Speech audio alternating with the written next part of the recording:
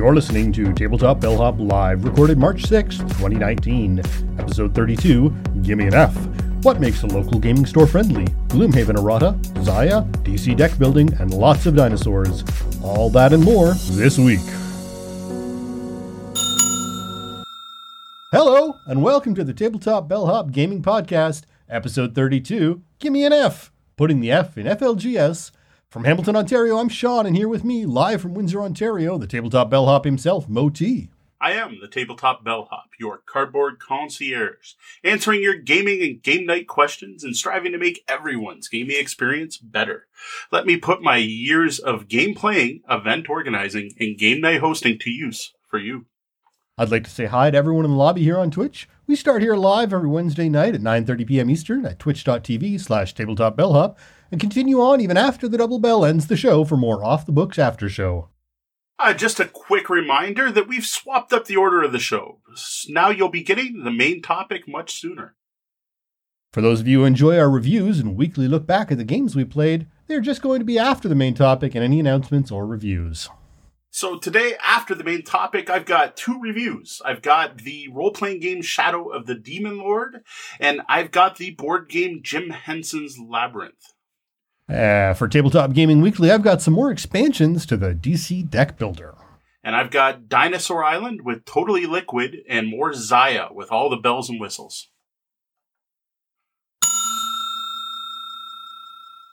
We love interacting with our listeners and viewers. We're here for you, and we want to talk and interact.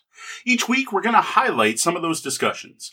Feedback we've received, comments on our content, gaming discussions we've been part on, and so on.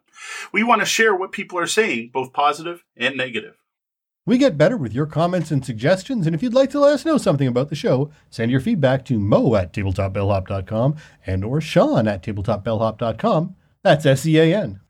You can also hit us up on social media, where I can be found, everywhere as Tabletop Bellhop, one word. And I can be found as Dark Elf LX.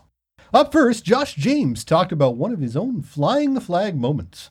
Wore my never split the party shirt to town today. I occasionally get positive comments from people who get the reference. It's always good to meet a fellow gamer, and this is often the easiest way. That's awesome, Josh. That's exactly what the point of our episode was, right? Fly the flag with pride. Great way to meet other gamers. Now, Brock left a comment on the actual blog post about that, saying, I've got a Geek On Ultimate Backpack or Ultimate Board Game Backpack, and not only is it amazing, it's a great topic of conversation, both at the game club and non-gaming settings. Well, thanks, Brock. Now, I have to say that's one serious backpack. No wonder it gets people talking. The link for it's in the chat. I considered commenting on the price, but then I realized I've got $200 plus camera backpacks that seem to share a lot of features in common, so I'm not really one to talk. Hey, you protect what you love, right? Yeah. Now, Stephen Anderson writes, as a kid in the 70s and 80s, I frequented 4 types of stores: bookstores, model shops, computer stores, and gaming stores. All 4 at that time were tiny, out-of-the-way places. No one ever even heard of them except us geeks. Now everyone has a computer, reads books on their Kindle, and calls themselves a D&D player. Depressing. I'm going to go build a full-scale model of the USS Enterprise.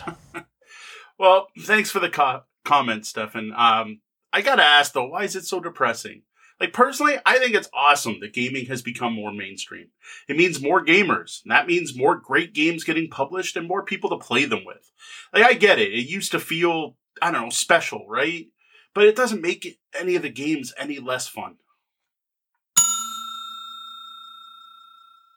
We record the show live Wednesday nights at 9:30 Eastern on Twitch, and we encourage people to drop in and take part in our chat room, the lobby. Don't forget, if you're here live, we continue the show after the double bell in an off-the-books after show, as well as some special features that might make it on YouTube. Thanks to our moderator, Angie Games. Tonight in the chat, we have Brian, Poncho, and Shadzar all chatting. Shadzar is pointing out that if the backpack doesn't unfold with a functioning table, it isn't ultimate.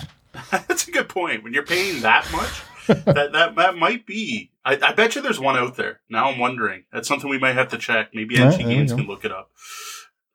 See if there is a folding game table that you can bring with you to game night. Because that's what we always bring the games, and there's usually other gamers. We don't always have the table. Absolutely. There we go.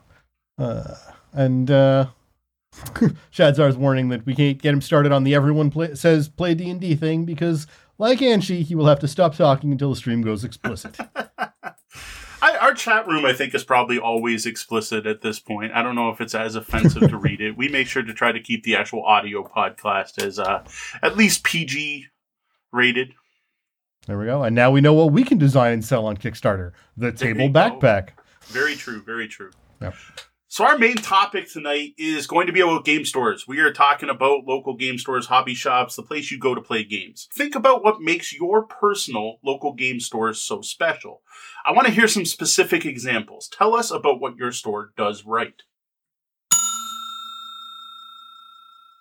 Most episodes, we look to answer one or more of your gaming, or game night questions. You can send your questions to questions@tabletopbellhop.com or head over to tabletopbellhop.com and click on Ask the Bellhop. Of course, social media works as well. We're everywhere as Tabletop Bellhop, one word. Well, the best way for our questions to come through is through the website. It's a little easier to track them that way. I'm not going to say no to a question asked anywhere. This week is all about local game stores and what differentiates a good one from a bad one. Today we're talking about putting the F in FLGS.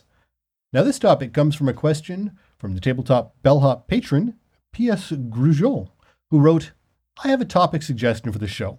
Whenever we travel day trip, we try to visit one of the local game stores in whatever city we're in. 401 Games in Vaughan was impressive. This past weekend we were in Detroit, and the store we visited was sadly disappointing. I guess we're spoiled here in Windsor with that gem Brimstone Games. A friend has since suggested that we check out Guild of Blades in Detroit on our next visit. Just wondering if you and Sean can discuss game stores and any gems you've discovered in Southern Ontario and our surroundings. Well, I'll start off by saying Deanna and I do the exact same thing as Goujon. Whenever we're taking a trip out of town, one of the first things I'm going to do is Google Game Store and Hobby Shop and the name of the town. Like, I love discovering awesome new game stores in other cities.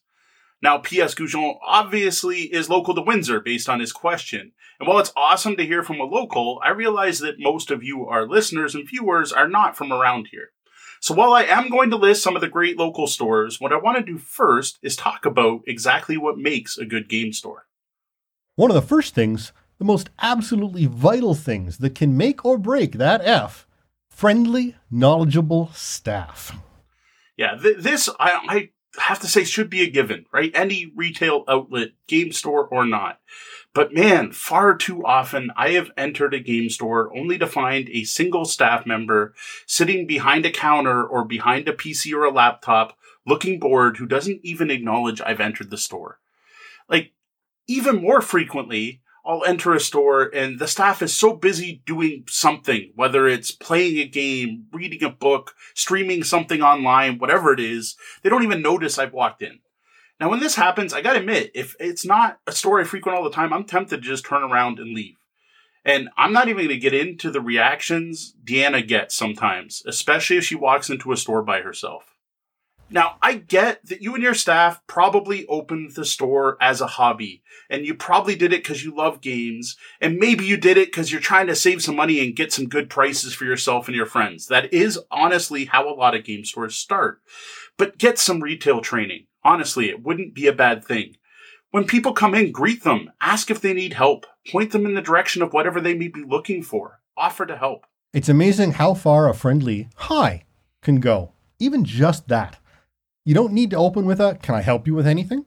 But a simple welcome and a glance to see if the customer might want to ask about something will go a long way. Do you know the customer? Are they a regular?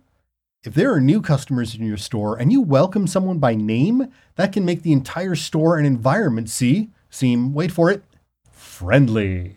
Very true. You want your game store to be Cheers, right? Like, I'm, again, talking to our older audience at this point. But when you walk in, Norm, right? When everyone does that at the games, I'll admit that happens to me. So maybe I'm just biased in that way. But it does. It feels good. You walk in and it's like, hey, how's it going? Say hi. Be friendly.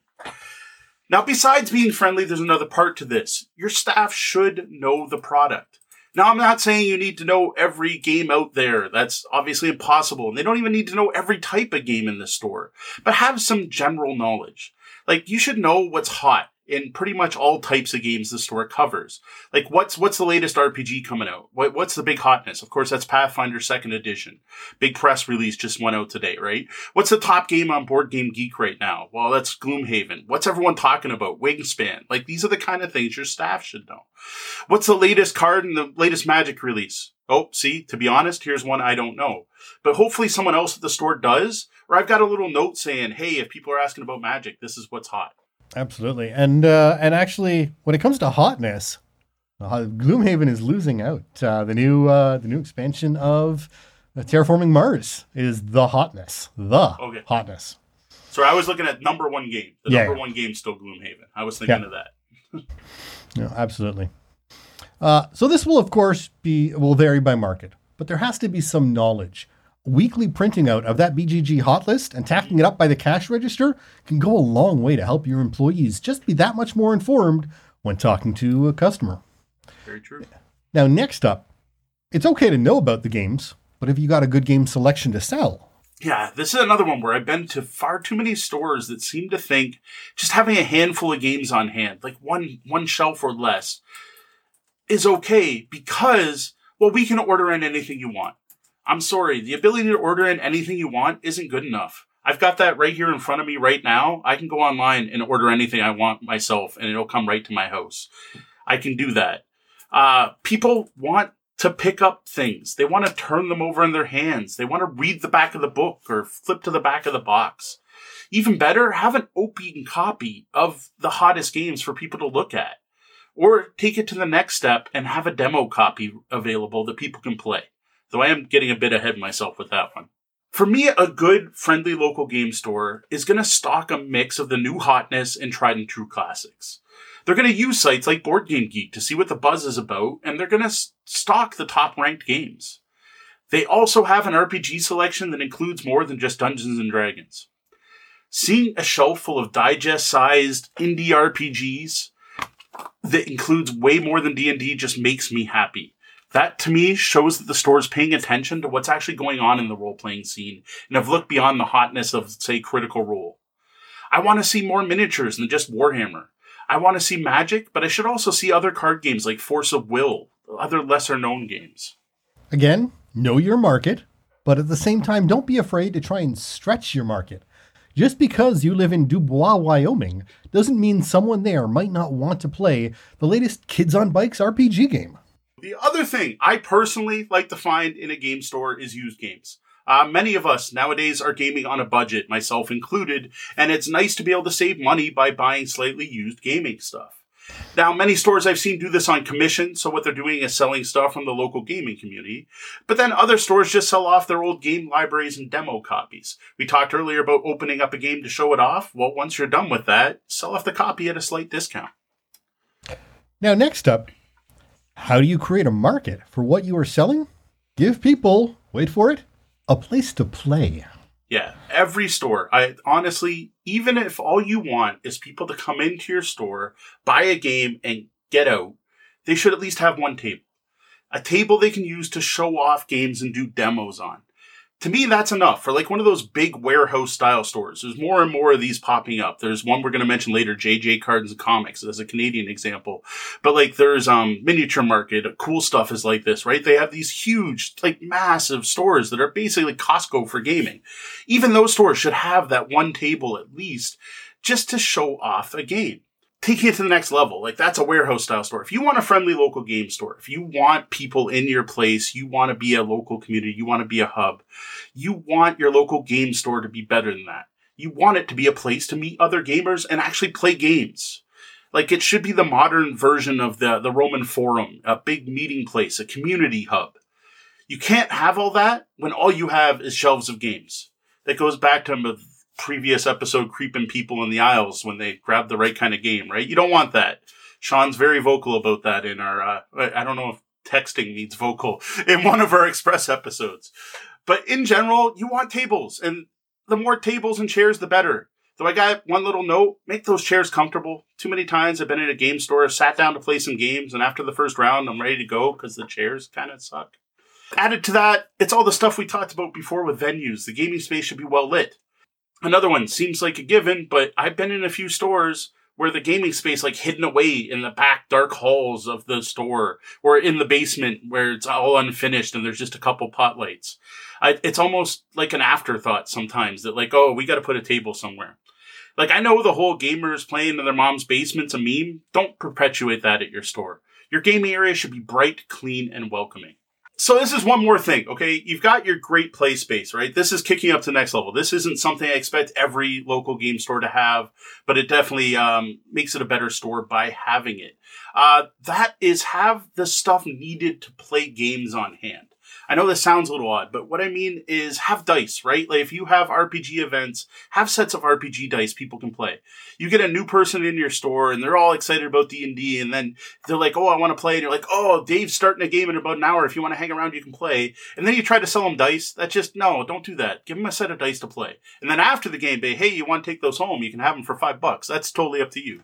But have stuff like that. Have pencils, pens, scraps of paper. If you run miniature games, every good Warhammer store, gaming store that has miniatures, have some scenery on hand. Even if it's not the best looking stuff in the world, doesn't have to be amazing, perfectly painted, just some functional scenery. Play mats, 3x3 space mats for games like X-Wing, Armada, card mats for collectible card game players to use, because no one seems to like actually putting their cards on tables anymore. Measuring tapes, range rulers, all that stuff, right?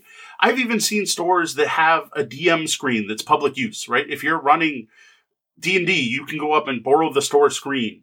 And another local store actually has copies, a store copy of the core rule books for the most popular games played in the store, D&D and Pathfinder, where if one of your players forgets his player's handbook at home, you can let him use it. Or again, if you have that new player who showed up excited about D&D, you can have them read along, use the book.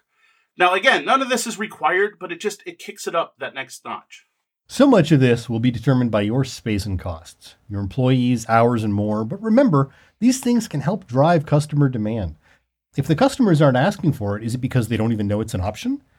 And once they know, why not help them win stuff with organized play and events?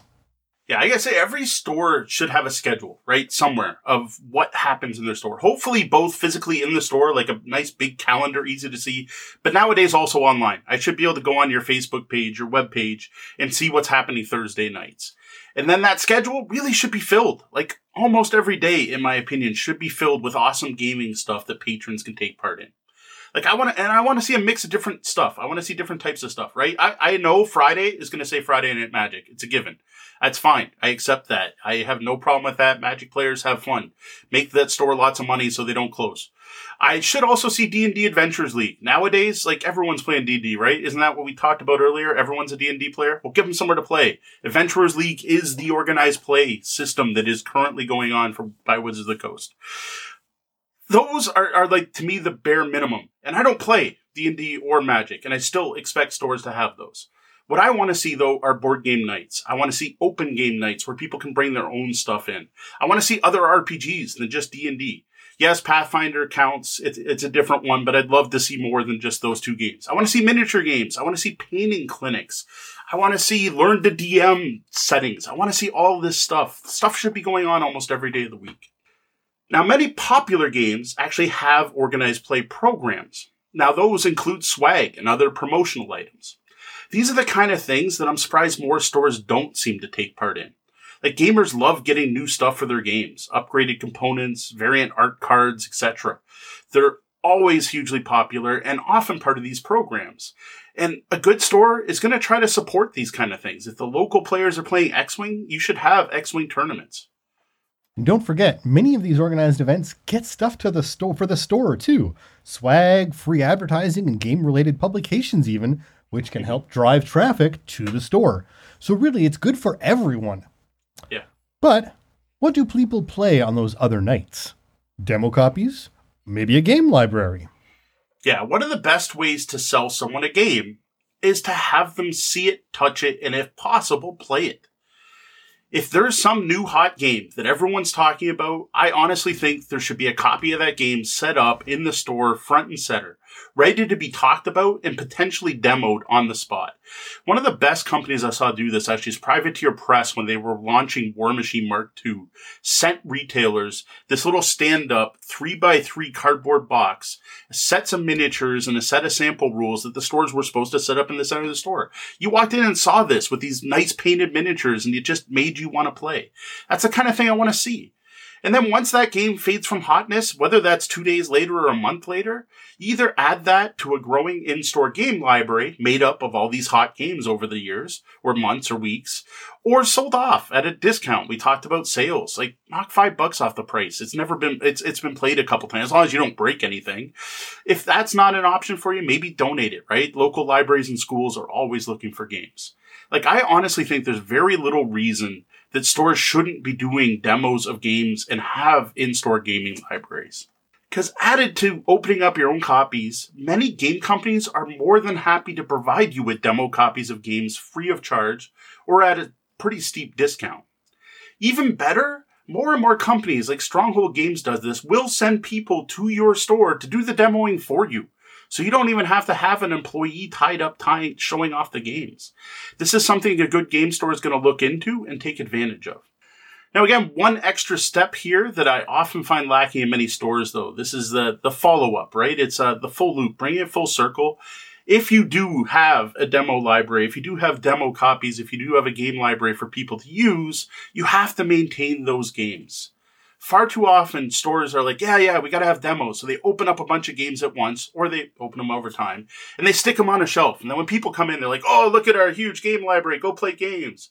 And then you get over there, and you open up the box, and like 3 of the pieces are missing, or the rules aren't in there, or the box is ripped, or pieces are broken. And it ends up that many of the games in that library are unplayable. A good store is going to maintain those games and keep them in good shape, as well as police the people using the games to make sure they're treating them properly. Proactive care is going to be much easier for both players and employees. Does the staff dread that once-a-year cleanup, just like they dread that annual inventory that has to happen? Making sure that everything is good when the game goes back is quick and saves a lot of headaches in the long run. There's nothing like cleanliness. Now, of all the things I've said are a given, like there's been at least 3. To me, this is the most. Like, your store should be clean. The entire store, though. I'm not just talking about, like, the nice front, you polish up the front floor. Like, the back room that you can see through that open door, that should be clean, too.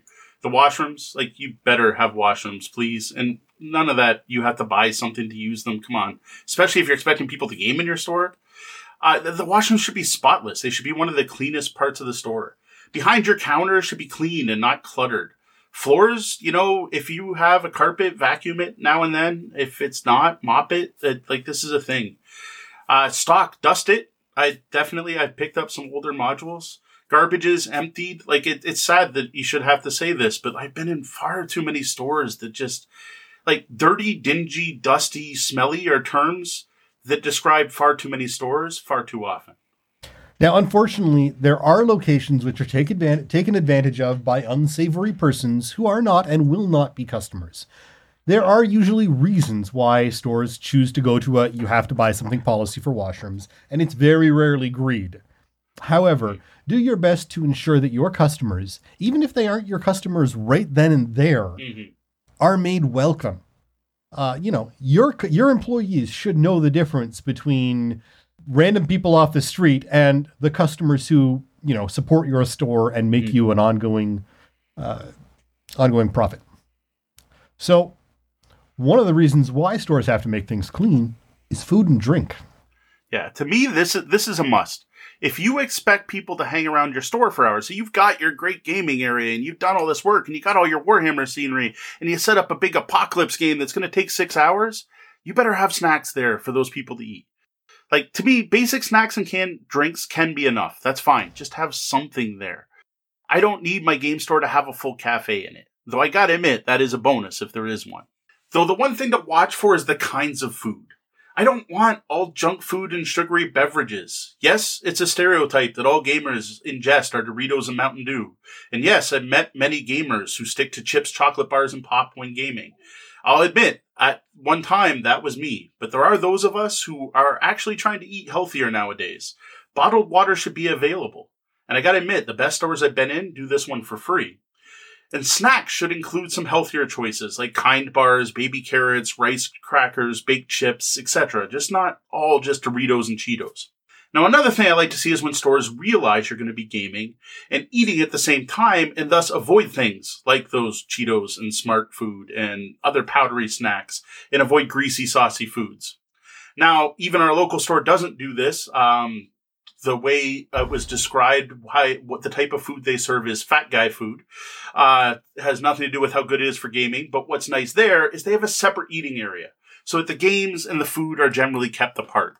Yes, you can eat while gaming, but it is possible to step aside, have a meal, wash your hands, and return back to the game. Now, how you go about this is very dependent on many things in your location, not the least of which is space. And, quite possibly, depending on your location, health department inspections. Yes, there is. It's an interesting one, actually. One of our local game stores is Half Game Store, Half Game Cafe, and they're independently owned, but they're also independently licensed. And if I want to walk in with a Tim Hortons or I want to stop at McDonald's before going in, besides something I wouldn't do because there's a game cafe right there and support them, but say I was the type of person who would just walk in with outside food, you have to keep that on the game store side. If you go to the cafe side, you can get in trouble. Like they'll politely ask you to move back over, but you can't have outside food in the cafe part because it is considered a restaurant. So that's the ones I have. Those are my suggestions for what I think changes a local game store into a friendly local game store.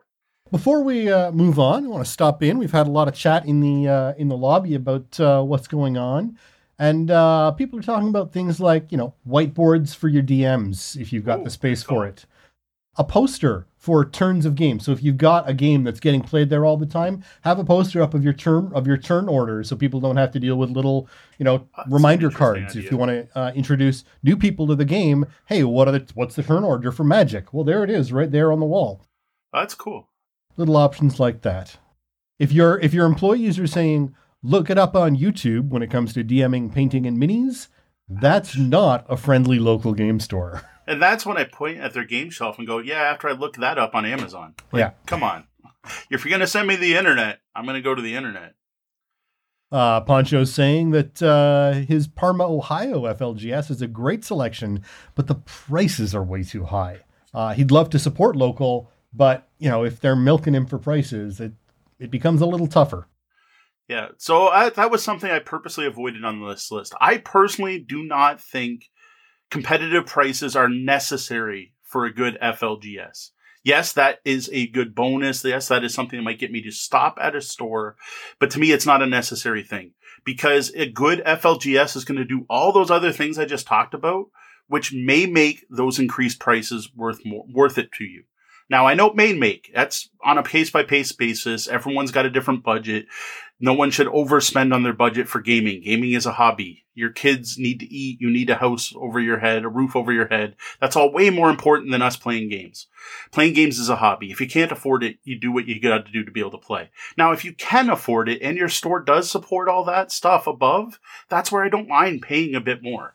I gotta admit, I really don't like it when stores gouge, where they overprice on something because they're like, ooh, Gloomhaven's not being reprinted for 3 months, so we're going to charge $300. To me, that's something that could knock off that F. But overall, pricing in FLGS that's a topic that's been going on for a very long time and not one I really want to delve into. Like I said, that's basically my thoughts on it is some stores, if they do the extra effort, are worth paying a bit more for. And then finally, Poncho notes that he works for Frito-Lay, so he encourages Doritos and Cheetos at game night. And now, getting back to PS's questions about great local game stores in southwestern Ontario. All right, so the big story I've mentioned many times in this, with the positive stuff, not the dirty stuff, is a place called the CG Realm for the card game realm. That's right here in Windsor, Ontario. It's half game store, half sandwich shop. Great selection of RPGs, ton of indie stuff. Like, there's one guy there, Ian, is obviously into indie RPGs, very knowledgeable about them, and like he gets in obscure, weird stuff. Like that's one of the first places I saw Tales from the Loop, Kids on Bikes, huge Savage Worlds collection, awesome. They carry all the collectible card games pretty much. They do miniatures, War Machine, Warhammer. They also do stuff like Guild Ball. X-Wings played there every weekend, other stuff like that. It's a pretty large but not amazing board game selection, not the best I've seen. Staff is very friendly and knowledgeable. Something that's awesome to see is they're very LGBTQ plus friendly, including having a weekly gamers night, GAYMERS, gamers night. I gotta say, they do have also the best prices in the city. The Windsor Sandwich Shop is the place we always talk about the Coney dogs, so you know how much I love that place. So for a trip over to the border, since Goujon mentioned Detroit, if you go a little further, I think it's west to Livonia, Michigan, there is a stop called RIW, Hobbies and Games. This is another generic store, and they cover everything. RPGs, board games, miniatures, card games. Very impressive board game selection, just like I want. A mix of the new hotness with classics. RPG support, though, seems sadly limited to D&D and Pathfinder. I have seen a couple other things there, but it's like kind of flash in the pan. Like probably there's some local guy that asked them to get it in. They do weekly board game nights, Magic, Pathfinder, Yu-Gi-Oh! Organized play. The biggest thing that I was impressed by, which isn't going to impress everyone, is their selection of miniatures. Wow, like a wall. What's also cool is the owners of the store run the local library game night, which is a nice touch. Now, heading north in Ontario, I've got LA Mood Comics and Games in London. Well-trained, knowledgeable staff, lots of cool geeky stuff because it's also a comic shop. The thing I like, though, is they sell used games on commission and have a great selection of used products. Now, board games, so-so. It's mostly hot, popular items. Decent enough. RPG selection's pretty good. They have some indie stuff, not a lot of other stuff. Not very card focused. Like, I think they do Magic and stuff like that, but like they don't have the huge wall of singles and glass cases. So to me, that's just kind of a nice change. The secret though, here's the hidden gem part is you go into the door to LA Mood. Right next to that is another door, not well labeled, that heads to the basement. And that is where their gaming area is. Now, I gotta say, it's not the nicest gaming area. It looks and smells and feels like a basement.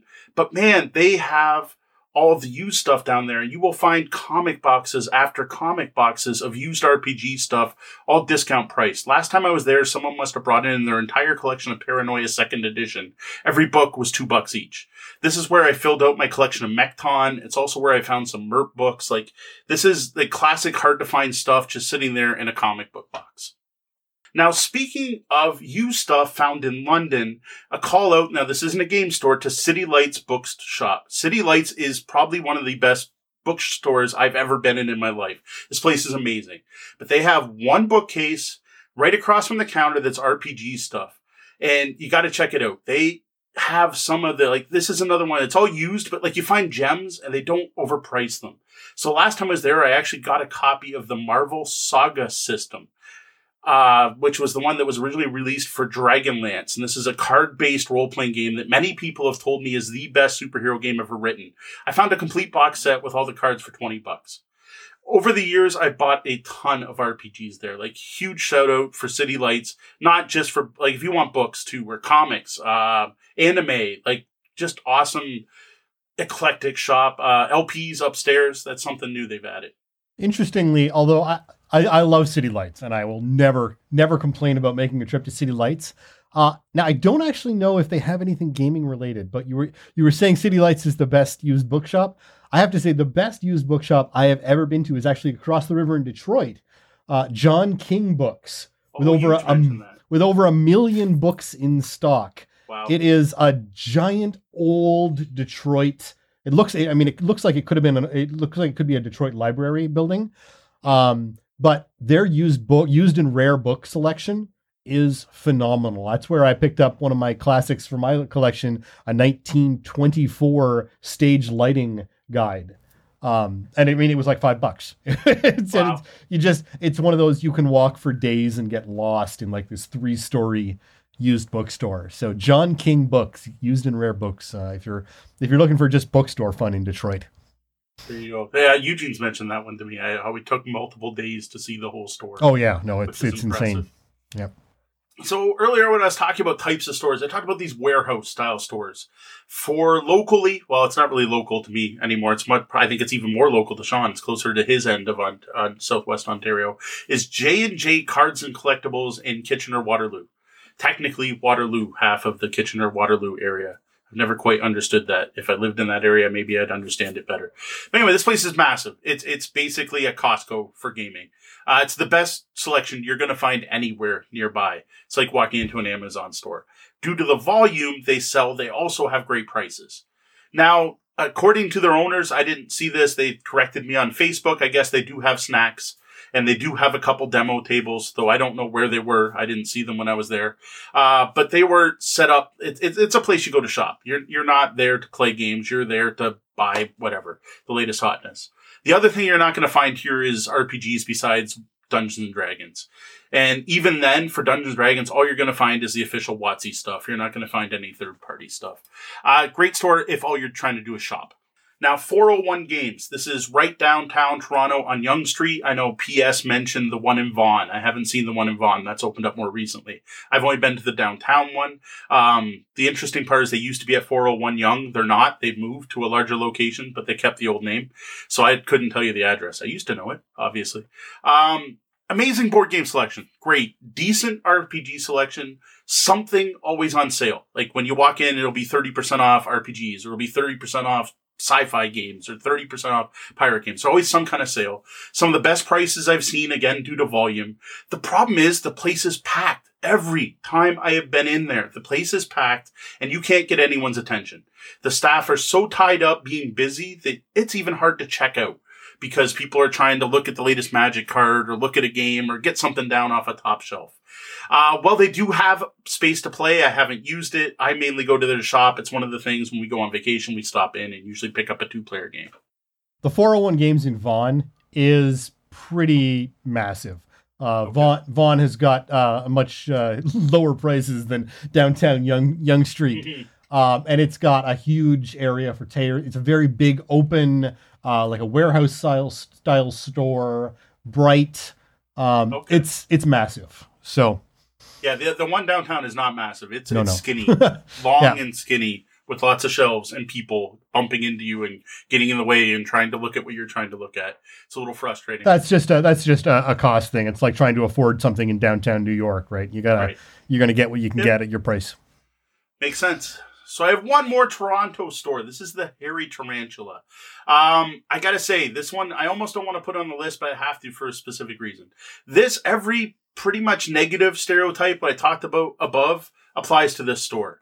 The thing is, this place has been around since I'd almost guess 70s, possibly 80s, maybe not at the location, but like the owners have owned some of this stuff because this place has the most new old stock I've seen.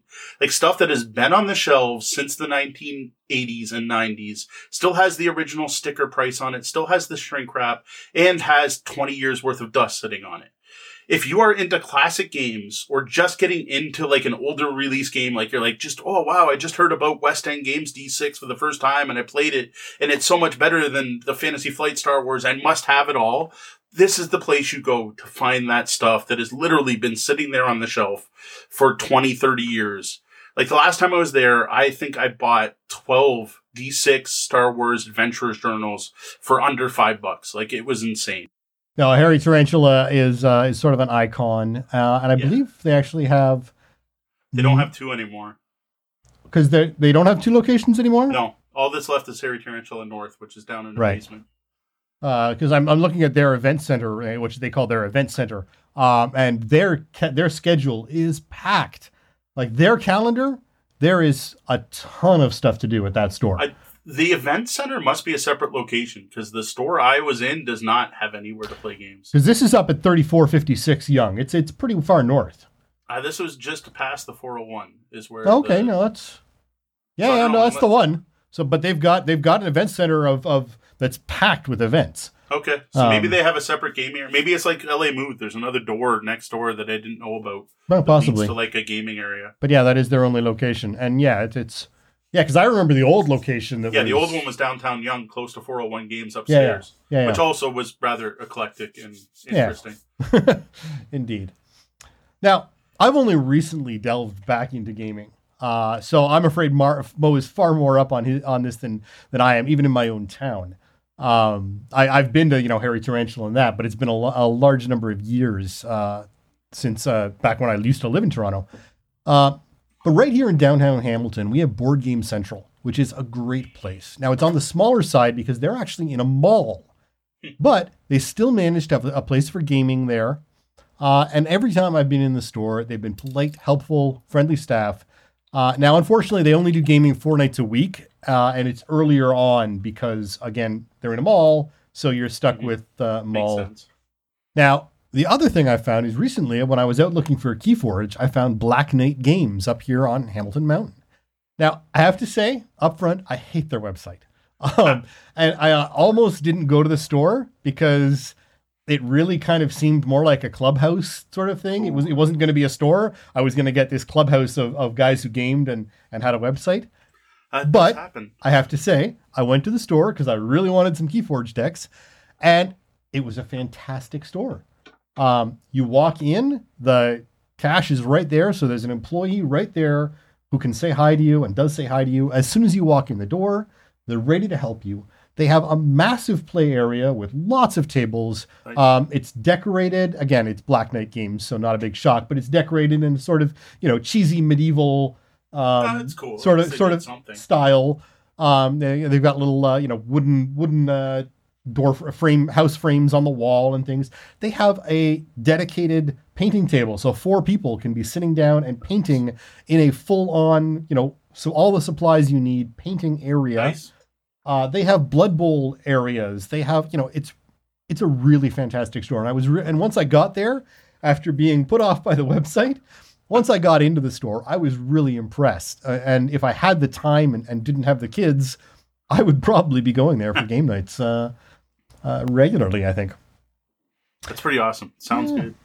So what do you look for in a game store? Let us know in the comments or through social media. If you'd like to read more gaming and game night topics like this, be sure to check out the blog at tabletopbellhop.com and click on Gaming Advice, where you'll see this and other topics answered in blog form. If you've got a question for us, head over to the website, click on Ask the Bellhop, or email us at questions@tabletopbellhop.com. For those of you who are live in the lobby, our chat room, we asked to hear about your local game stores, and let's see what you had to say. We had a lot of chat here about Bean Dip. Bean Dip? About Bean Dip. I missed the Bean Dip. I see lots of talk about what's highest ranked games right now. Yeah. And a lot of people saying that Pathfinder's not in the top 5. You know what? Pathfinder really plummeted because they announced a new edition that still hasn't come out. So I know that's a big part of it. Yeah, no, it's everyone's sort of going to hold off and find something else to do until they can get the new... Yeah, I know I agree with the dirty, dingy, and smelly. That is definitely a thing. Oh, absolutely. Did note that's not always the physical location that has that problem. That is a stereotype that is unfortunately true at times. Shadzar pointing out that he wouldn't necessarily trust free food from some gaming stores. And depending on the store, I can agree, but in general, they're not trying to poison their customers. That would not be good business. So... overall, it looks good. All right. And now, a word from our sponsor. So back in November 2018, I contacted Quiver Time to see if they'd be interested in working together. I set up a deal with them where they'd send me a Quiver card-carrying case to review. And they were also willing to let me host a giveaway. Back then, I did up an unboxing video, actually one of our first, and I gave a rather positive review of their product. Well, we must have done something right, because Quiver Time has agreed to become the first official sponsor of the Tabletop Bellhop. Now, I do have to admit, I had a great time working with and interacting with John at Quiver Time in the past. We actually still communicate fairly regularly. We go back and forth on Twitter quite a bit. Even before this deal, I got to admit, I was promoting their sales and promotions through Tabletop Gaming Deals. They've come up in recent articles, and we've mentioned them many times on the show. Most recently, our How to Fly the Gamer Geek Flag article and the related podcast, episode 31. Now, the thing is, yes, they're our sponsor now, but I really do dig their product. I was going to be talking about them and giving them props anyway. The fact they're now a sponsor of the show is just an awesome and appreciated added bonus. So head over to quivertime.com/bellhop and check out the Quiver. a kick-butt card-carrying case perfect for your card and card-based games. Now, we've got a special offer for our listeners and viewers. For the entire month of March, head over to Amazon.com, Amazon.ca, or the QuiverTime website at quivertime.com/bellhop and use the code DINGDING for 10% off the entire line of QuiverTime products.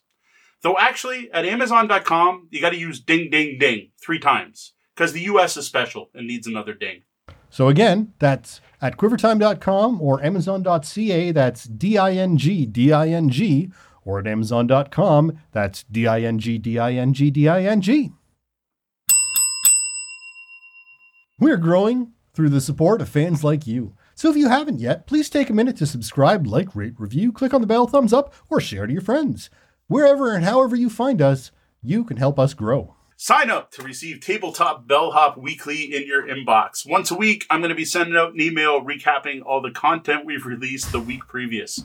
Blog posts, new podcast episodes, reviews, YouTube videos, anything else we create. You can sign up at newsletter.tabletopbellhop.com or go over to the tabletopbellhop.com webpage and you will find a spot to subscribe in the sidebar. Now, if you are listening to our podcast right now, on the day it came out on Tuesday, that means Breakout is this coming weekend.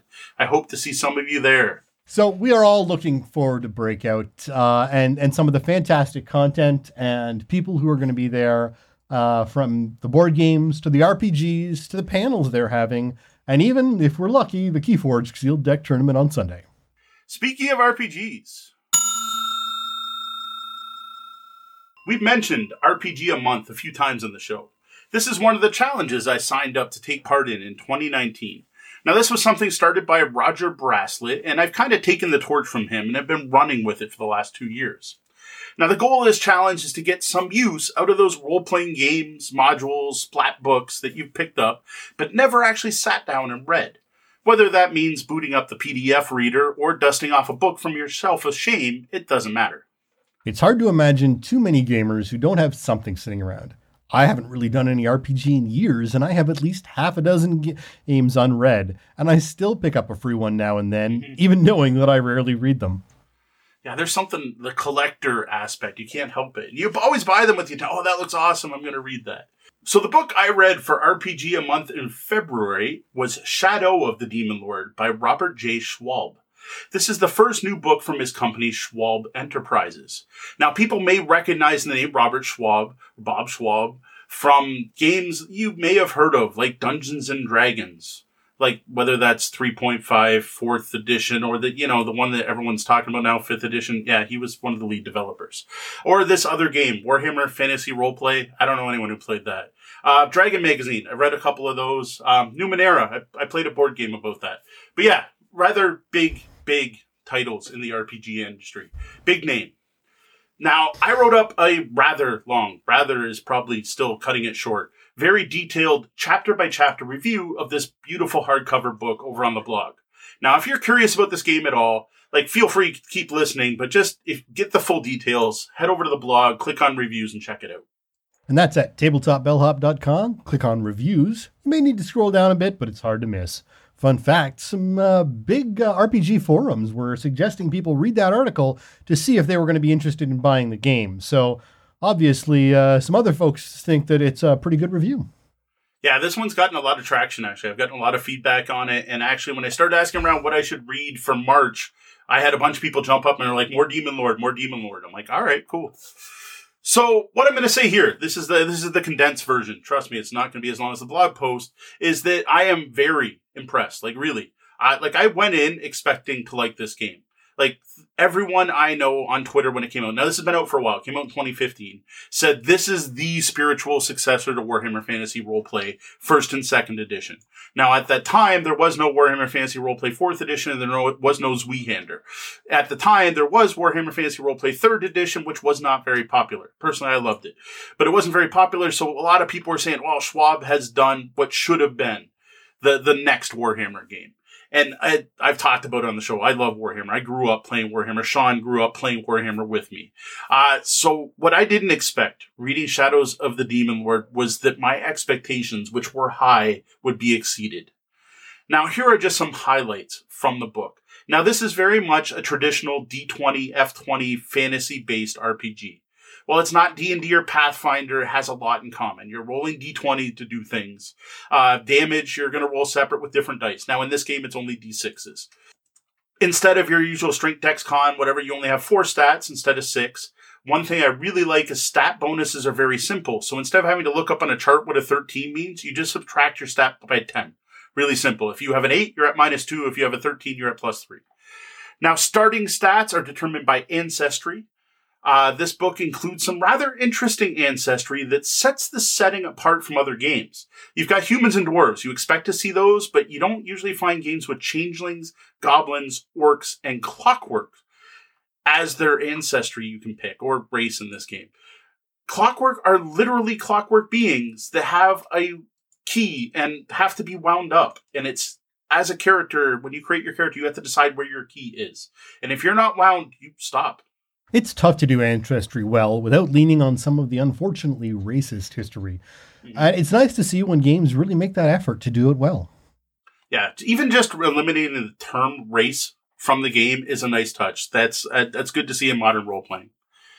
Now, one of the new mechanics I really dig is a system of banes and boons. Now, this replaces most of the in-game modifiers, the same way advantage and disadvantage works in 5th ed D&D, except mechanically it's very different. If something positive would affect what you're about to do, you get boons. If something negative, you get banes, and you add them up. I have 3 boons and 2 banes, and they cancel out, so I have 1 boon overall, for example. What you do is you're going to roll a d6 for each one of these you have, and you're going to take the highest result for all of them. So say you had 3 boons, you're going to roll 3d6. You're going to pick the highest d6, and boons are positive, so you add it to your d20 roll. Whereas banes, you subtract. Now, another thing I liked is the way they replaced the entire idea of skills and skill trees. What you do now is when you start your character, you're going to have 2 professions. And then as you level up, you can get more. And you could be, say, a farmer. And these are professions like really basic medieval fantasy style mundane things like fisher, farmer, laborer, rat catcher, right? To tie back to Warhammer. What happens in the game is this is very storytelling driven, is you know all the skills a farmer would know. So when something comes up in the game and a farmer based thing applies, you get to add boons to your rolls. The last mechanical thing I do want to talk about is something they call paths. This is how characters advance in level. You start off as a peasant, 0 level with 2 professions. That's it. When you hit level 1, you choose your path. Now, paths at this level are very D&D inspired, obviously. There are 4 choices: warrior, magician, priest, or rogue. But then when you hit 3rd level, you get an extra path. This now branches into 16 options. Then later you get a master path that branches into a crazy 64 different choices. I don't know the permutations and combinations on that, but the amount of different character progression paths, that's got to be a big number. Now, another thing tied to this that's really interesting is that you level up after every adventure, and they expect a standard adventure to be 1 game session, and there's only 11 levels. So you tend to get through an entire campaign in as few as 11 sessions. Now, this brings back so many delightful memories of Warhammer Fantasy Roleplay First Edition, hearing about the path system and starting off as that basic nobody, that yes. You're a farmer, you're a rat catcher, you're a pickpocket. You aren't the sword swinging barbarian. You're just a dude who's going to start adventuring now. Yeah. I love it. Like spiritual successor to Warhammer fits so well. It really does. And that ties into what I want to finish off with, which is just a little bit of talk about the setting. So this is interesting because it's not D&D. It is not high fantasy, glowing heroes saving the world. This is a post-apocalyptic, grim, dark horror fantasy setting. It's like taking Warhammer and jumping to the end of the implied storyline, where the demons are invading, the end times are here, chaos is here. This is where the name comes in. The Demon Lord is the biggest bad ever, right? He's stuck in the abyss, and all he wants to do is get out of the abyss and tear the world apart, actually the universe apart. Now, due to events that have already happened in the setting, there are rifts torn in reality to the abyss, and the shadow of the Demon Lord is now stretching through those rifts and touching parts of the people and the land. Now, the long-standing empire, the big good gallant, we roll everything, we're great, that's fallen. It's in utter chaos. The powers behind the throne are no longer hiding. Demons are coming out into the world is ending, and what are you going to do about it? Now, Ancient Games asks, is that you have the same skills a farmer would have, the same as DCC sort of thing?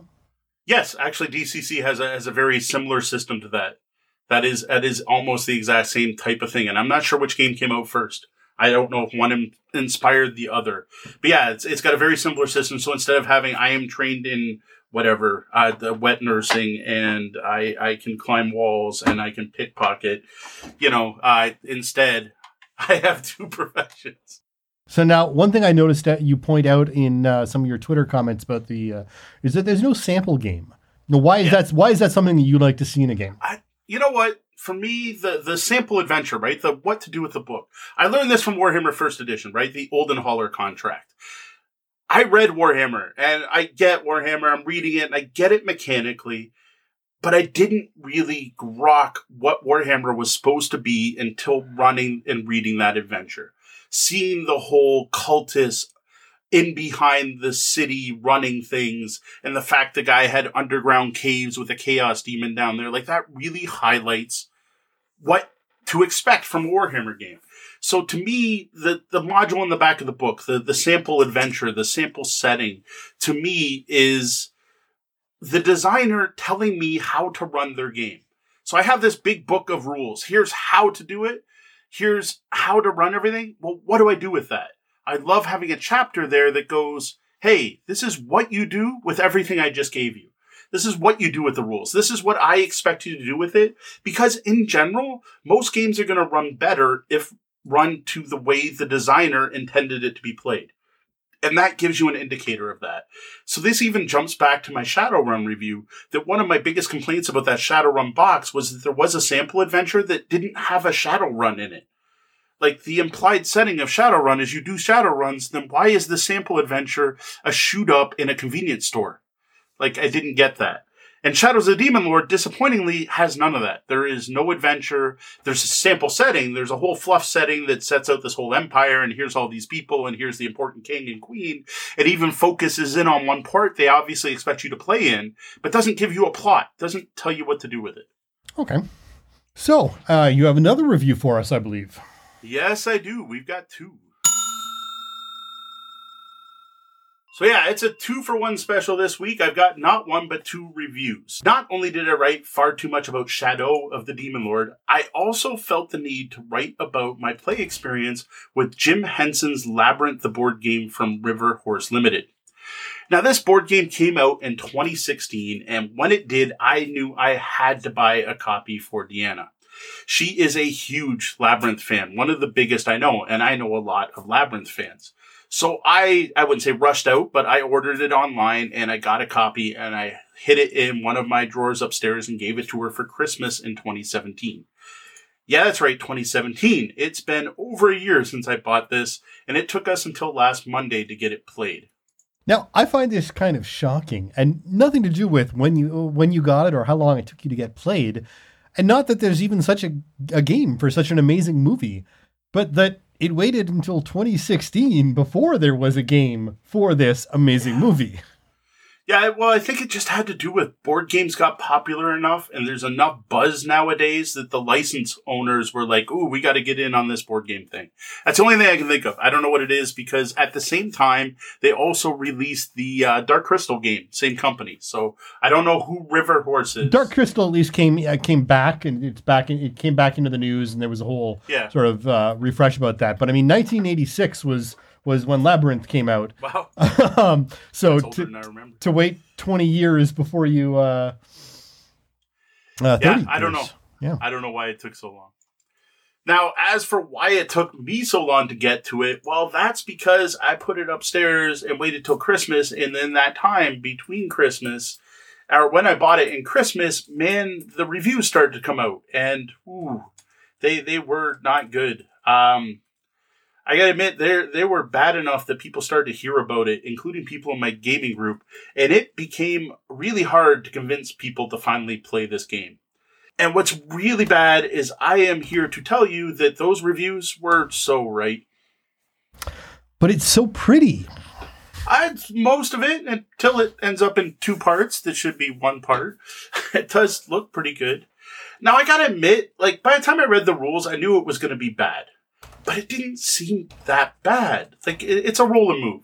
But every character has different speed stats that corresponds to a different die, so that's kind of cool. Yes, it's a roll and move, but you flip a card from a deck, like a huge deck, and you're going to encounter someone from the movie. That sounds kind of neat. Kind of reminds me of the adventure deck in Talisman, and I gotta admit, I do have some small bit of love for Talisman. You have to make checks, and they're based on stats, so there's speed, will, or brawn, and each character has different dice to assume signed to them. So you got a nice RPG element there. You can even spend willpower points to add a d20 to your roll and keep the highest roll out of that in your stat. I'm like, that's cool. There's even a really, actually, I would still say good mechanic for teaming up, where if 2 characters meet in the labyrinth, they can travel together. When they do that, they all get to roll all their dice and you take the highest one. Now, if you fail, everyone gets hurt, which everyone takes a bad thing. Like, I gotta admit, like, even saying it now, that sounds pretty good. Maybe not like the best game ever, but pretty good. But it's not. Well, perhaps there was a reason it didn't come out sooner. Yeah, it feels like it came out sooner. I think that's part of the problem. Like, the biggest problem is those Labyrinth cards. They're boring. Like, really, really boring. 90% of them just say, make a test, D6. If you fail, lose willpower. If you pass... wait, there is no if you pass. If you pass, you just pass. There's no reward for passing in this game. You just don't lose willpower. And then that card that you just either lost willpower on or not either goes on the board so everyone can hit it again, or it goes to the bottom of the deck so you can see it again. Rinse and repeat. Do this over and over and over every turn until you find the magic card that lets you go to the Goblin City, where you do more tests. Except now they're all brawn tests, because you got to get past Humongous, then you got to get past the Goblin Guards, then you got to get past some Mounted Guards, then you got to get past the Goblin Artillery, which sounds almost epic, except it's make a brawn test, make a brawn test, make a brawn test, make a brawn test. Then you finally get to meet the Goblin King, David Bowie himself, and make a will test, except he's got a D20, so good luck. I won't make a codpiece joke. I won't make a codpiece joke. I won't make a codpiece joke. What I find most disappointing, though, is the fact that it could have been so much better. Like, just by tweaking those cards, like, just put out a new set of Labyrinth cards and make them actually interesting, you'd have a decent enough game. Like, make it so that you, like, encounter people and find items and maybe get, like, Witch Boy choices or something. It could have been good. But no, this game's garbage. There are literally only 2 good things in this box. One, I gotta say, is the player pieces. The player that you've got the main characters in Jareth, and they are sweet miniatures. To be honest, it's potentially enough reason to buy this game on its own, is just to get the minis. The other thing that's good in this box is you get a nice set of RPG dice ranging from D4 to D20. This game is selling because of those figures. I don't have a doubt about that, because they're pretty. The problem is they have made an action-based game on a character-based movie. Ooh. If you distill the movie down, as much as I love it, and I am a huge fan, maybe not D-level fan, but I'm a huge fan, the story itself is very simplistic. The characters, the puppetry, and the acting are what make it special. If you take away all that, which the game does, you've got a really boring step along the road game. Yeah. And so they really kind of distilled something that, and they distilled away all the parts of it that were interesting. Now, I do have to admit, I've given this a ton of beef, and I think it deserves it, but it's still better than, say, Snakes and Ladders, whereas we were talking about, like, when you take Battleship Monopoly or whatever, or Battleship Monopoly, that came out weird. I wonder if that exists. I was thinking Star Wars Battleship and how they didn't do anything to make it Star Wars. At least they tried to do stuff David Bowie-ish. Like, you do fight the Goblin. Like, okay, it's a step above, but, like, not in today's days of hobby board games, there's no excuse to put out a game this dated. Well, and especially when they're pulling a sort of bait and switch, because again, the miniatures are so gorgeous you can't want to buy it. Except with those miniatures comes basically another crap game. I mean, it's like it's a 5 or something on BGG. It's barely a game. Yep. Yeah, I got it. Just believe the hype. I realize I'm just yet another voice in the choir here, telling you this game's garbage. But for those of you who trust my opinion over the rest of the internet, for some reason, I'm just reaffirming what everyone else said. This one really is bad. Every now and then, people say games are bad and they're actually good. Nah, this one can go away. There we go. So Shadzar says, we send the Labyrinth game designers to the Bog of Eternal Stench or into the oubliette. Guess what you do in your oubliette? You miss a turn. There's another dated mechanic that should be removed from all games. Yeah. Bog of Eternal Stench, actually, I can admit, that's an almost amusing. You get a stink token, and then other players don't want to adventure with you, and you can't team up anymore because you stink. So again, they tried to tie it in. They tried, but it just, no. Now, Mo only really scratched the surface here. If you want to hear more about this rather bad game, like how the board self-destructed upon opening, head over to the blog at tabletopbellhop.com and click on reviews. So we've got something totally different for last Friday's Gloomhaven game, because it wasn't a Gloomhaven game at all. Nope, not at all. No Kthor, no random dungeon, no prosperity getting way too quick by using the extreme rules, and worst of all, another night with me on screen. We didn't receive any complaints that I know of. Nope. For more about that, though, watch the video about the extreme rules. Check out the video. You can find out about that. This packed week, we had not one, not two, but 3 players unable to game. That left me, and that's it. So my initial thought was to do another random dungeon, right? Let's check out the solo rules, show people how that's played. I don't know them myself. The problem is I hadn't read the solo rules before Friday, so I got downstairs like way too close to when we were supposed to start the stream, and I opened it up and I found out you have to play 2 characters. Well, that's a problem, because that means for our party, I'm going to have to control one of the other player's characters along with mine. And that doesn't seem like something I want to do. And I'm not sure any of the other players would have been cool with that. Hey, Tori, I leveled up your guy while you were gone. I don't think he would have liked that. Plus, if anyone doesn't need more XP, that's me, my character. Like, I'm way ahead of everyone else. I really don't need more XP. So the other option, and I gotta admit, I considered this, was to open up the 2 characters we hadn't opened yet. Like, out of the original 6, we've opened 4 out of 6. These are starting characters, so I wouldn't be spoiling anything. The problem is that these are new. Like, they're not even punched. Like, I think there was something you had to punch. That goes back a lot of games. And, like, I would have had to make up a new character sheet, and I didn't have time before the show to give them a once-over. I think I'd like to at least read them over before jumping into the game right away with all brand new stuff, right? I didn't feel comfortable streaming that. I would have been a bad representation of Gloomhaven, I think, and probably of myself. So I didn't want to do that either. Plus, what do I do with them, right? Even if I did, like, open up the boxes live on the stream and everyone got to see me react to whatever the other 2 characters are, what am I going to do? Toss them in our campaign? Like, I start a new group? What adventure do I do? Like, do I try to find one that's definitely a slide plot? Like, I think it would have been lame if I jumped in and continued the main plot. Hey, guys, remember we were supposed to go see that enchanter? Well, I did that the week you guys weren't here. Here's what he said. No, I don't think that would have been cool. So basically, it's all the same problems we had the first time we had a player missing and what we were trying to do short 1 player. We were short on time and in need of content, so we were looking for options. Yeah, so I'm thinking now what I could probably do next time, if I know this is coming, is open up the 2 new characters ahead of time and play them in casual mode. Now, I could replay a scenario we've already beaten, which could be interesting, or just do a random dungeon. With some prep time, that's probably what I'll do next time, when I find out it's just me who's free on a Friday night. Now, I said I didn't do that this time, so what did we do? Well, what else do you do with your friends on a Friday night? Read an FAQ. Yes, that's right. We basically went through the rather huge, I think it might even be longer than my Shadow review, the rather huge, unofficial, but Isaac endorsed FAQ on Board Game Geek. We literally started at the top and discussed many of the questions in detail while skimming over some of the more obvious stuff that's already in the rulebook pretty blatantly.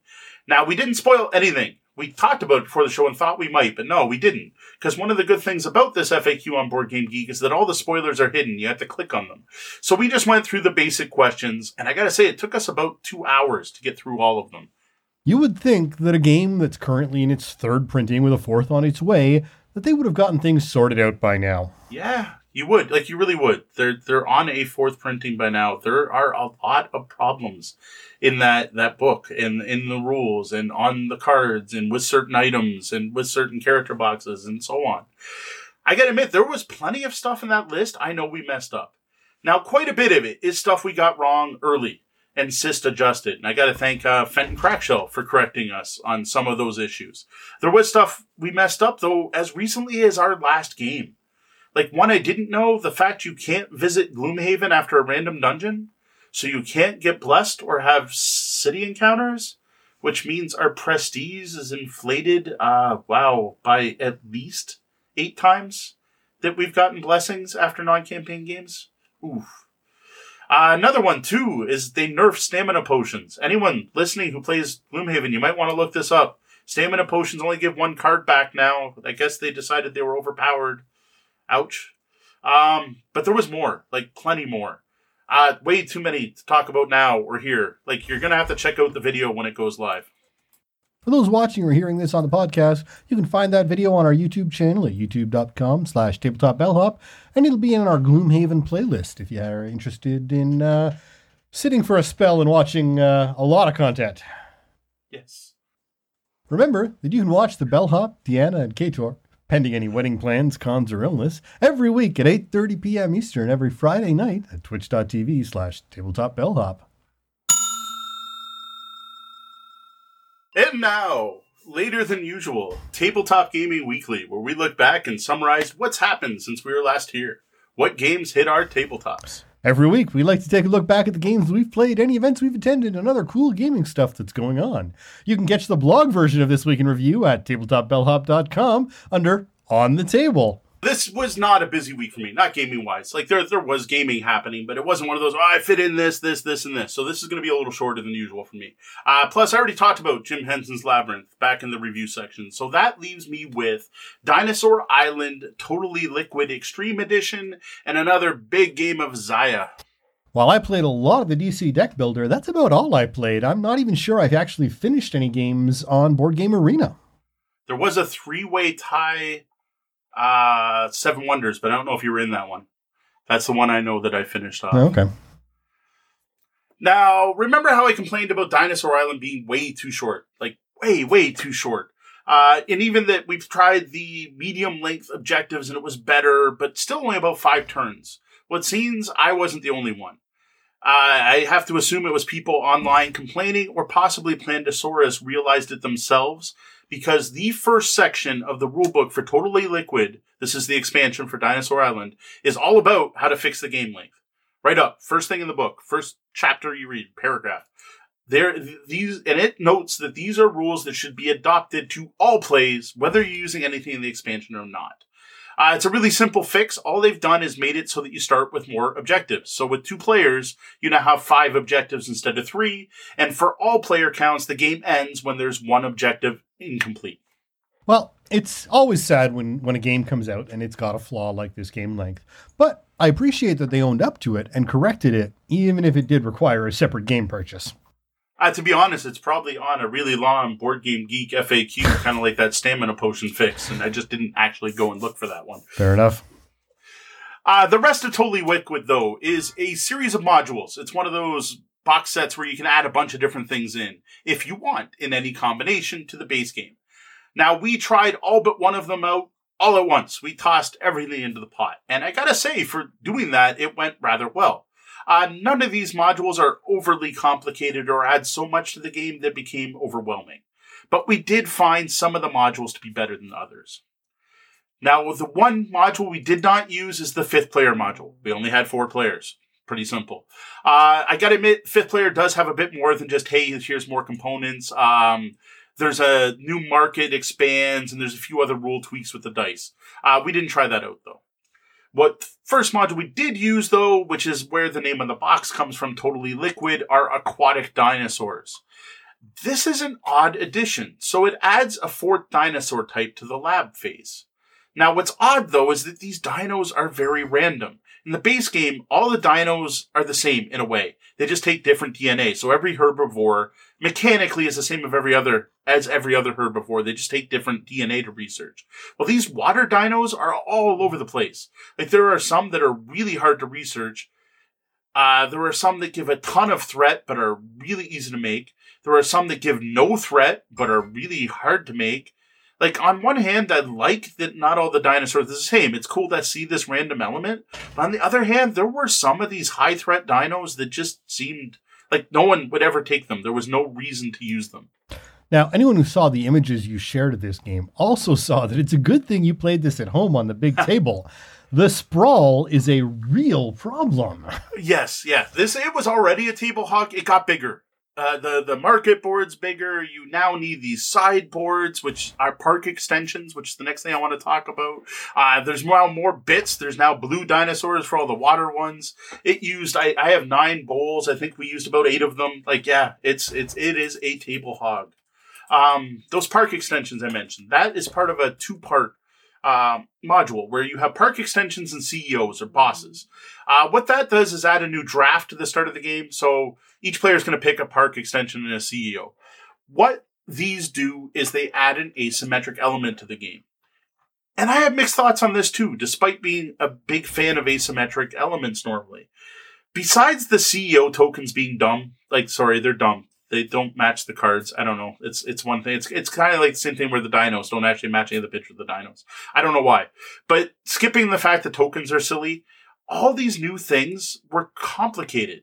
Like, one player gets this whole board where they now have to track eggs and they have their own little egg counters. Another person was raising goats and had to keep track of goat counters and what was happening with their goats. Deanna had a giant T-Rex pen and could add extra seats for people to watch the T-Rex. Like, it was just more stuff that each player had to focus on that didn't affect the other players at all. And it just seemed to take away the focus from the main game and the main board. Both the CEOs were the same thing. It's just they had special abilities that made everyone different, but it was like, wait, what's your CEO do again? It drew focus away what I felt was the core game. Now, a module I did like is the Blueprints module. Now, this one, at the start of the game, you each get 2 cards, they're blueprint cards, and you pick one, and what it is just a way to lay out your park. It shows a plan. And the closer you fit to it, the more points you get at the end of the game. Really simple, really cool addition. I liked it. Another one I liked is called the PR module. This is similar because it gives players direction, so you get 2 hidden scoring goals. Now, unlike the blueprints, you get to keep both of these cards, which is cool because you can change your strategy mid-game. You can be working towards one thing, you're like, wow, this isn't working, I'm going to work towards the other card. I dig that too. So again, more asymmetry, and definitely something we know the Bellhop's gameplay tends to prefer, even if this particular method wasn't ideal.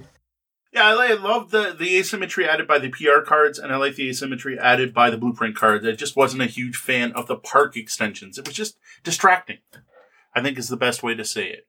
Now, those are the modules. Now, in addition to the modules, there is some other stuff in the box. You get some new DNA dice. These are cool because they've got some new symbols on them. One lets you upgrade your security. The other one's to get money. There's a whole bunch of new cards, like a ton. There's basically all the different types of cards. New objectives, new specialists, new plot twists. There's also a new lab upgrade, so that's all cool to see. Overall, I gotta say, I liked the longer gameplay created. More objectives, definitely. Pandasaurus is right. I'm gonna always play that way. We're gonna use those every time. Great fix for the short game problem. All the additional kites and cards are awesome. Throw them in. As for the modules, some I like, some I don't.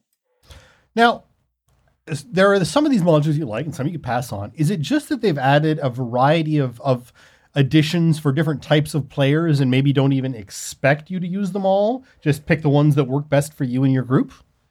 I'm pretty sure that's probably the intention. One of the things that is included in the game I didn't mention is a deck to shuffle to determine which you're going to use. Oh, okay. So I think that's a way to do it too. Instead of using all of them, it's like, hey, just to add variety to the game, like this time we're going to use this one. Or maybe next time we're going to draw 2 cards out of it. I'll admit the rules didn't really have a description on how to use these.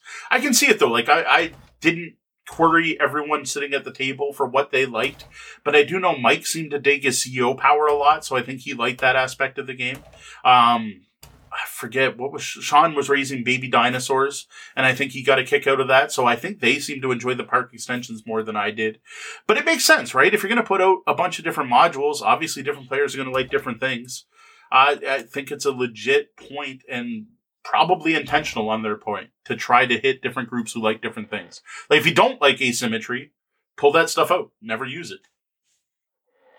So for you, let me guess, deck building and more deck building with some card games on the side? Absolutely. So it was very much a DC week and trying out some more of their expansions. Now we started over with Crossover Pack 2, which is Arrow, based off the TV show Arrow. Okay. Now, while similar to the basic game, it's still, you're fighting your villains and somebody wins at the end with the most victory points. They've gone and focused on an almost ignored game mechanic. In the basic game, there's a couple of cards that will have you slide a card underneath your hero card to basically just get it out of the way. But you can always seem to get them back. Usually it's a villain makes you hide a card that's out of play for a while, but when you beat the villain, you get your card back.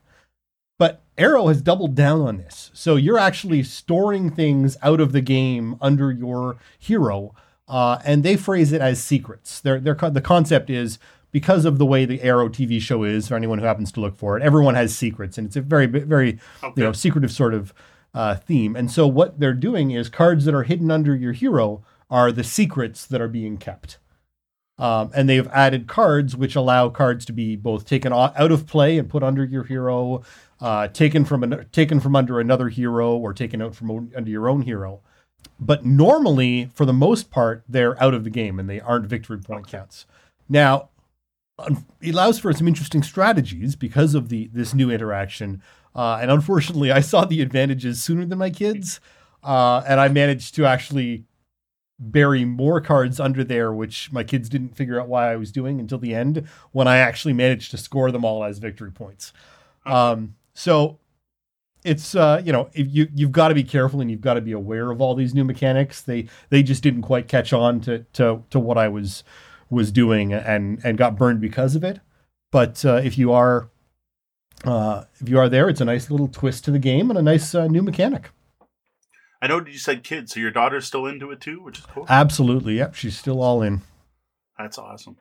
So back at my place, Saturday night, I had another group of game overs to play some more Xayah. Now, this is not the same group as last week, though there was one player who played in both games. Actually, it was another local gamer, Chad, who heard us talking about our previous play and was like, "Oh man, you own Xayah? I need to try that game." So that drove me getting a group together on Saturday.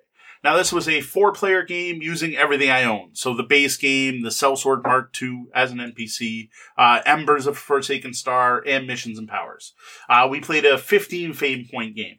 And I gotta say again, it was an epic game. I went about 4.5 hours, but that did include having to explain the rules to two new players, and Xayah is not a quick teach. There are a lot of things to explain in that game. I'm still loving it. It is such a great sandbox game. And that was the thing that Chad just couldn't believe. He just kept noting it while he was playing. He's like, "No, man, in this game, you really can do whatever you want."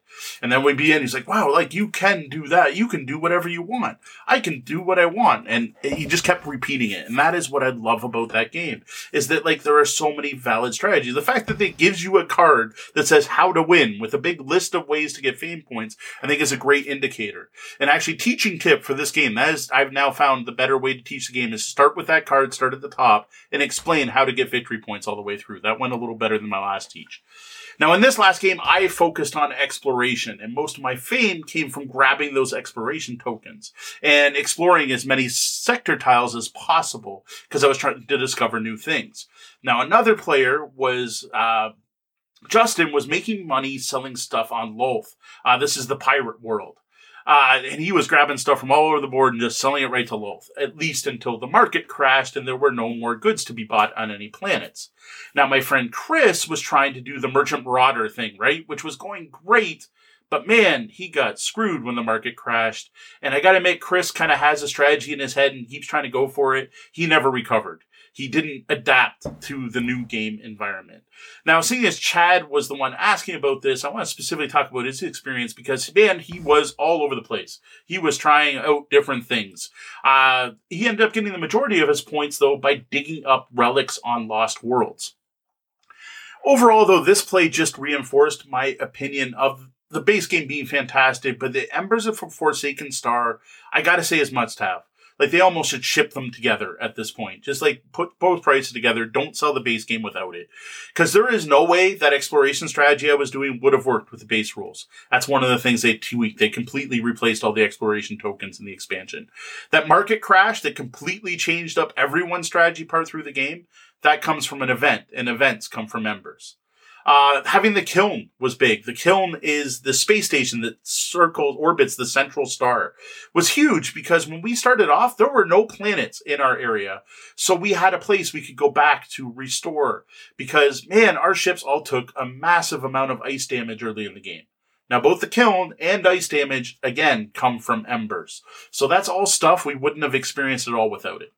Now, the only complaint Chad had, and I gotta admit, this is one I share with him, is the fact that I just convinced him to spend money on a copy of a game, and it's not cheap.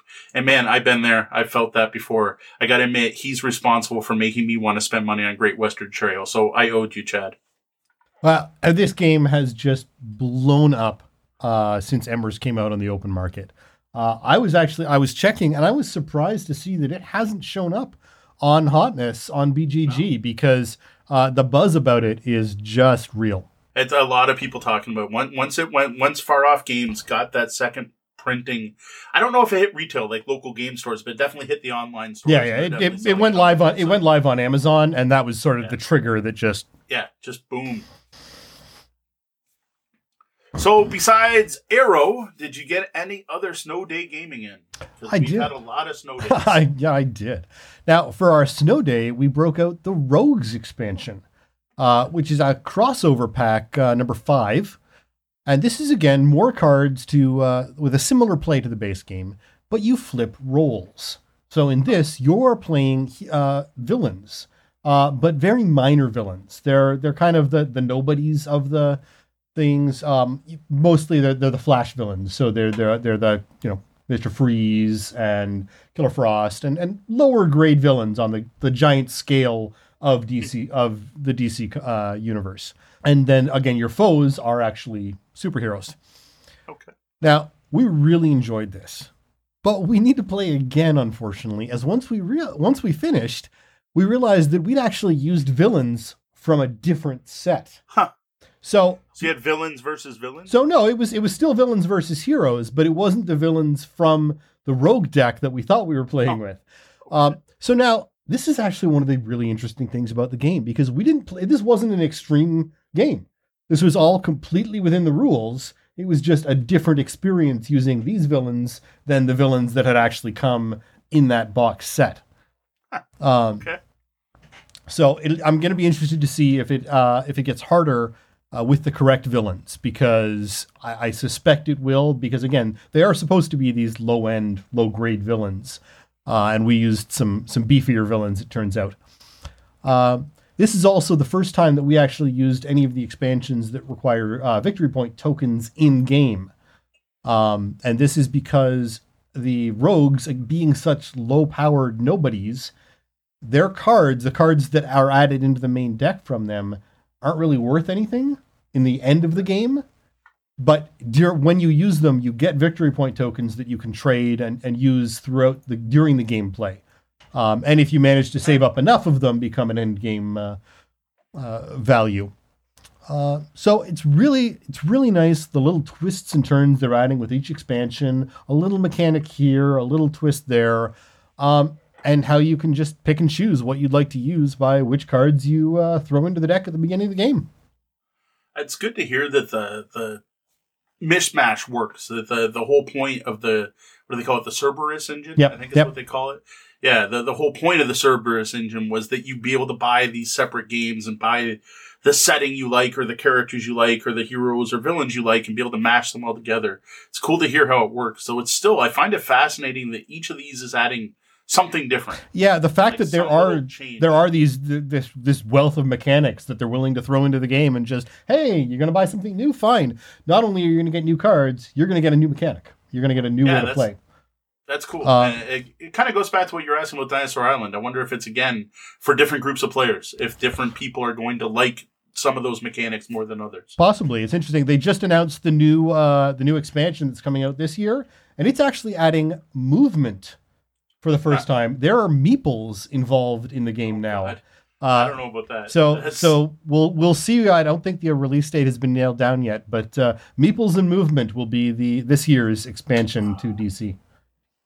Was it Meeple Realty?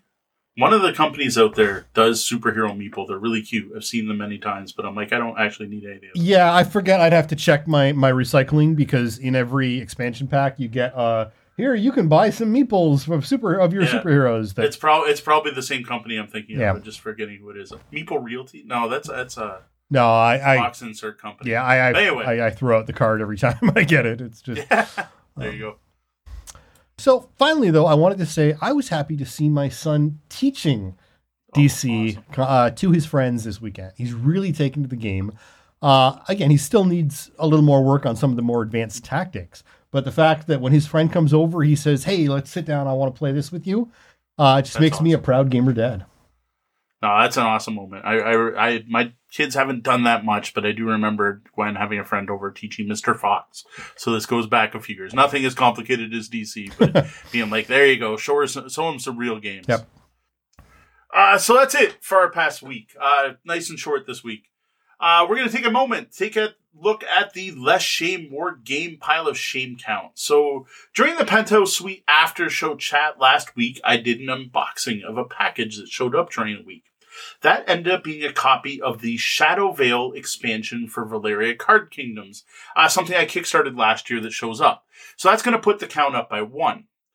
I've also got a box here that I am going to open during tonight's after show.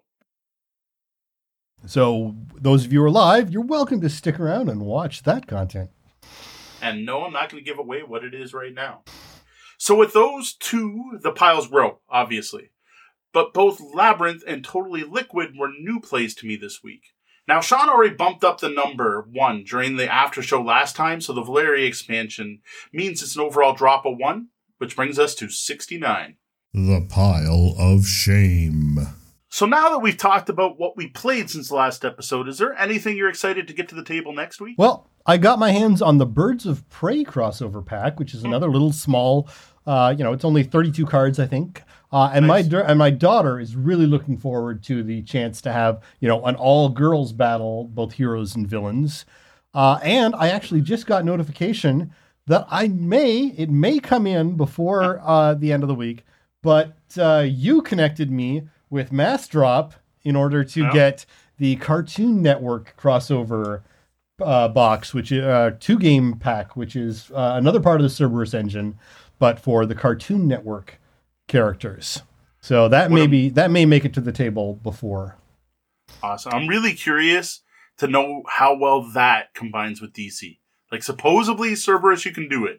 Like, that's the one thing I want to do is I really want to fight Bilbo versus Batman at some point, just because you can, and I think that would be hilarious. Like, back in the HeroClix days, I once had a fight with Spider-Man versus a Klingon Bird of Prey, just because you could. Just because. I had to do it. So. All right. So what about you? What are you looking forward to playing? Well, due to non-linear podcasting, I know you can look forward to hearing about Masters of Orion, the board game, and The Ninth World, a skill-building game set in the world of Numenera next week, since that's already actually happened for me on Monday, but that'll be next week's show. But for future plans, I gotta admit, what I really want to do is I want to run Shadow of the Demon Lord. I was really impressed by what I read, and I am strongly considering the first expansion book. Actually, it's done deal as of today. I wrote the notes earlier today. Since then, I started reading it. So I'll admit, I've already started reading Demon Lord's Companion, which is the first Splat book for my March RPG a month book. So I am really looking forward to trying to play Shadows of the Demon Lord. I just don't know where I'm going to find a group. I don't know if I should try to push it to my Monday night group or what. I don't know if we're going to fit it in. This may not be next week, but I want to play that game. It sounds really good. Now, a quick shout out and thank you to our patron backers. Their support helps make this show possible.